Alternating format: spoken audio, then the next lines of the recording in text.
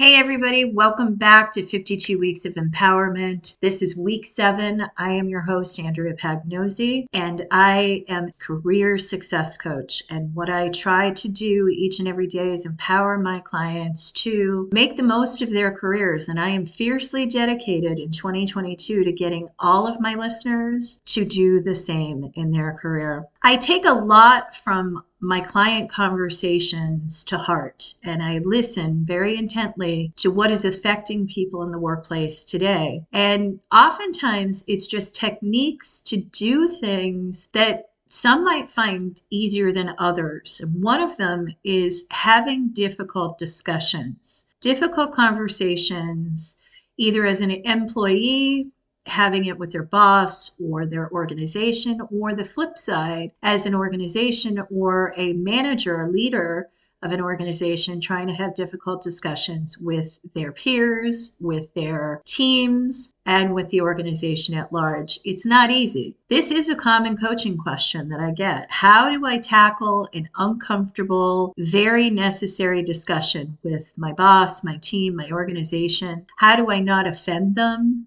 in what I have to say? How do I ask the right questions and get a response that isn't lip service? How do I hold them accountable to what we discussed? These are all very, very relevant questions, and we're going to cover all of these and beg the controversy that this method of tackling conversations is not going to be foolproof. There are a lot of situations in these conversations you cannot control, and we'll talk about that. The one thing you can control is how you approach the conversation, how you react to the responses. Approaching it using this methodology that I'm going to teach you today is going to at least provide an opportunity for you to have a more positive outcome. It will keep you level-headed, it will keep you focused, and that in and of itself should have a better outcome if you execute it. This week, we're going to approach it from an individual employee's perspective, and next week, more from the vantage point of the company and leadership perspective. I'm going to start out our episode this week with a story that I've brought up in past episodes. It's a story of a client, we'll call her Jennifer, who reached out to me in 2018. So this was pre-pandemic. And she was seeking a career path that her company did not afford her. And that's very common. The company that she was a part of was a large global organization that had very limited career pathing because they had grown exponentially. They almost had too many people and roles. So unless people left and vacated roles, there really wasn't opportunity. And in fact, they questioned if they hadn't grown too far, too fast. And so they got rid of some of the roles. So when roles became vacant, they collapsed them. They didn't backfill. And that sometimes happens. So she didn't want to rely on the company, even though she adored the company. She worked really hard for them. She got great results. She didn't want to rely on them to set forth a career path that she was amenable to. She realized she had to make one for herself, ultimately. And so she did. She and I worked together to build a reasonable career path. She harmonized that with her manager. Her manager adored her, advocated for her, and she was very clear on where she wanted to go next. She volunteered for project work. She was very well thought of in the organization, and she was waiting for that just right role to come up. And in the interim, her boss left the company and she was sunk. She said, I don't know if I'm starting at square one. I don't know who they're going to put in this role. And so we chartered a course for her to build a relationship with the new person who they brought in from outside the company to manage her team. And she liked her too. And her new boss adored her and built a great advocacy. They grew to really like working with each other. She advocated for her, and lo and behold, the perfect job came up. My client threw her hat in the ring, interviewed greatly, and she didn't get the job. Her boss, who was the one to hire the person, it was another role on the team, but it was an exalted role that would have afforded her a promotion, had brought somebody else in from the company that she had come. She was very upset, understandably, and she came to me and she was pretty furious, not really thinking straight. And I just let her vent. And she said, I need answers. I said, well, what are you planning on asking? And she said, I want to know why she didn't support me. I want to know what that person that they put in this role had that I don't. And she started to make a list of all of these grievances. And I called her attention to the fact this isn't really coming from a place of abundance. And if you recall, our first episode this year on 52 Weeks of Empowerment is to come from a place of abundance. She wasn't doing that. And I understood she wasn't there yet. She hadn't had time for it to settle in. She knew she deserved the job and she was sunk. She felt like these jobs don't come up very often and she was coming from a place of lack. Lack. Had she gone into a conversation with her boss with this attitude, it would have been a dead-end conversation. She knew it. I knew it. They don't want to see you angry. They want to see you take action and learn from the experience. So we talked about a more amenable conversation for her to have, and I advised her, I think you should give it a little bit of time to sink in. She said, good. Going to take Monday off. So she waited about a week, did take the following Monday off. And when I spoke to her the following week, she was in a much better headspace. She said, I think Monday is when the new person starts. They got the role that I wanted. I'm going to go in and I'm going to welcome her aboard. I'm okay with things now. And I'm prepared to have that discussion. She did exactly as she said. She went in, she found that new person, she welcomed that person aboard, said, been with the company for 6-7 years. I'm happy to show you the ropes and, give me a call. Here's my information. Just wanted to welcome you aboard. Went over to her boss's office and said, hey, do you have a minute? Kind of wanted to take the opportunity to touch base with you a little bit about the role that I didn't get. I actually just met the new person and welcomed them aboard. And I kind of like some feedback if that's okay with you. And her boss said, yes, come on in, let's sit down and let's talk. And about 45 minutes later, my client emerged with a better promotion than the one she had interviewed for and didn't get. And she was in a far better position than she could have ever imagined. Now, I'm not saying it all transpired because she applied this technique, but I am going to walk you through what she did. And as she said in retrospect, had she gone in with both guns blazing, it may not have ended quite so well. So here's what she did and how the conversation went. And I thank her for her story because I think it's very powerful. The first thing she did was she sat down and she said, the boss said, I know you're disappointed. She said, well, I was, but what I'm really here to discuss is I'd like to understand, although it's unfortunate I didn't get this role, what role do you see me doing in 1 to 2 years? And do you think I have the possibility of doing anything else? I give a talk to women's groups that talks about the game of chess. And I liken the game of chess to be analogous to women in the workplace. If you've ever played chess, you know that the most versatile piece on the board is the queen. That's not to say that men in the workplace are not powerful.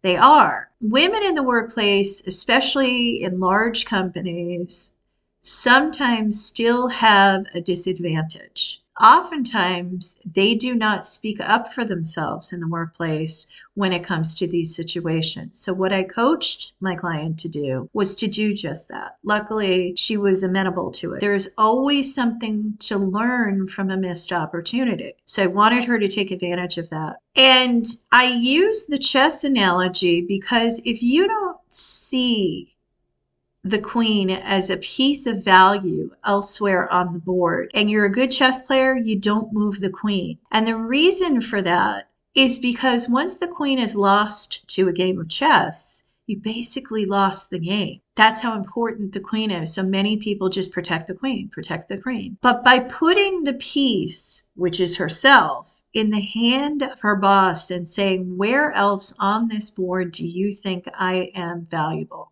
Is powerful because it tells you a lot. And men, you can absolutely do this too. If they can't see you doing anything else on the board, you need to know that, especially after 6 or 7 years of tenure. And luckily, she had a manager that was all about that. She said, I'm glad that you asked because I don't think you did anything wrong in the interview. I simply think that that's not the right role for you. So my next step after coming from a place of abundance, was to tell my clients to then balance the situation. Help me help you. If I don't belong there, then where do I belong? Which was her question. Where do you see me? And if you don't see me there, but I want to be there, where are the gaps? How can I get there from here? But she said, I don't think you have gaps. I don't think that's the right role. So my client used her instincts and she said, well, what role would you rather see me in? She said, I'm glad you asked. And that's when she said, I have a better promotion for you that I think is more in line with your skill sets and your strengths. You see, sometimes it's not that they don't envision you elsewhere. It's because you aren't on the right page or anyone's radar. In her case, she was on people's radar, but she was so good at what she did and so centered on that one role that she wasn't looking at other opportunities. This role was actually created for her. And as she said to me in retrospect, if I went in with both guns a-blazing and I didn't approach it from a balanced place of abundance, I might not have gotten the role. She might have completely done a 180 and not given me the opportunity. What she did leave with was a lot of clarity, where she was going to go, mentors she was going to have, and a development plan forward that the two of them had a two-way dialogue about. And she left there feeling like $1 million. See, if you have these situations where you've been passed over, it's not a great way to phrase it. It's not coming from abundance, but you feel that way initially when you don't get an opportunity that you really wanted. And so in order for you to decide whether to stay or to go, you need to have a plan in place. You need to have a dialogue, a conversation. This is one of the number one reasons why people hire career coaches is career pathing. Figuring out if this, then. If I get it, I stay. If I don't, maybe I still stay, but I have to have a cohesive discussion and a plan forward. I recently wrote an article for LinkedIn, and it's been republished a couple of different places about this very subject. Many companies don't offer formal career paths, so you cannot depend on them to do that for you. It's best if you create your own career path because it allows you to call balls and strikes. Am I going to spend another 2 years at a company that doesn't appreciate me and doesn't see me anywhere else on the board, or who identify gaps that are news to me or that I've been working on and they can't seem to think I'm making progress? It might be easier for some people to leave and go to other companies to get promoted. It might not. So this is the methodology. It's called the ABCD method of straight talk. And it's one that I've used for years with my clients. The A stands for abundance. This is what you bring to the table. This is the experiential knowledge that you have, calling out the white elephant in the room. Being very, very articulate about here's the situation. It's not optimal, but I'd like to have a more positive outcome instead of this is the situation and you need to change it now. It's kind of threatening, but come from that place of abundance. That's the A. The B is balance. Help me help you. I want this. I want to get there from here, whatever the situation is. How can I do that? How can you help me do that? So that I can help the company. It's not just about you wanting to do something different. It's about you wanting to do something different because you bring great stuff to the table that can only advance the business further. That's balance. That's the B. The C is being crystal clear about what you want to do, what you want to accomplish, what the situation is, whatever it is you're having that discussion about, be crystal clear of what you'd like to see as an outcome and have a two-way discussion. That's D. And that is absolutely imperative. Info in that you contribute and you need to get info back out. Having a proactive approach to your career pathing improves your decision making, especially with stay or go. Ultimately, you want to come from a positive place of win-win and not bring negative energy of want, deserve, victim, anger, entitlement, because those things don't bode well in any circumstance. So while the conversation may sound different, the cadence still applies. Abundance, balance, clarity, and a two-way discussion. That's ABCD. Let's use it in another context. Let's say, and this is something we all have a difficult time doing, you're not getting quite the results that you'd like to see or that you've been producing historically for your company. So you need to ask for help. Hard to do. I'm one that doesn't like to ask for help. It usually gets to a point where I really need help when I ask for it. Don't be like me. Try to be more upfront about asking for help and show humility and humanity when you do it. ABCD method has a far better way to approach this that's more comfortable for you and more appealing to the person you're asking for help. An example would be, I need help to succeed at my current job. Over the years, I've done X. Here are my results. And I've delivered Y. Here's my history of results. And while I'm not always perfect, I think you probably agree that I'm a pretty hard worker and I get my work done and do a really good job. For whatever reason, my numbers are not reflecting that right now. That's your place of abundance. Here's who I am. Here's what I'm all about.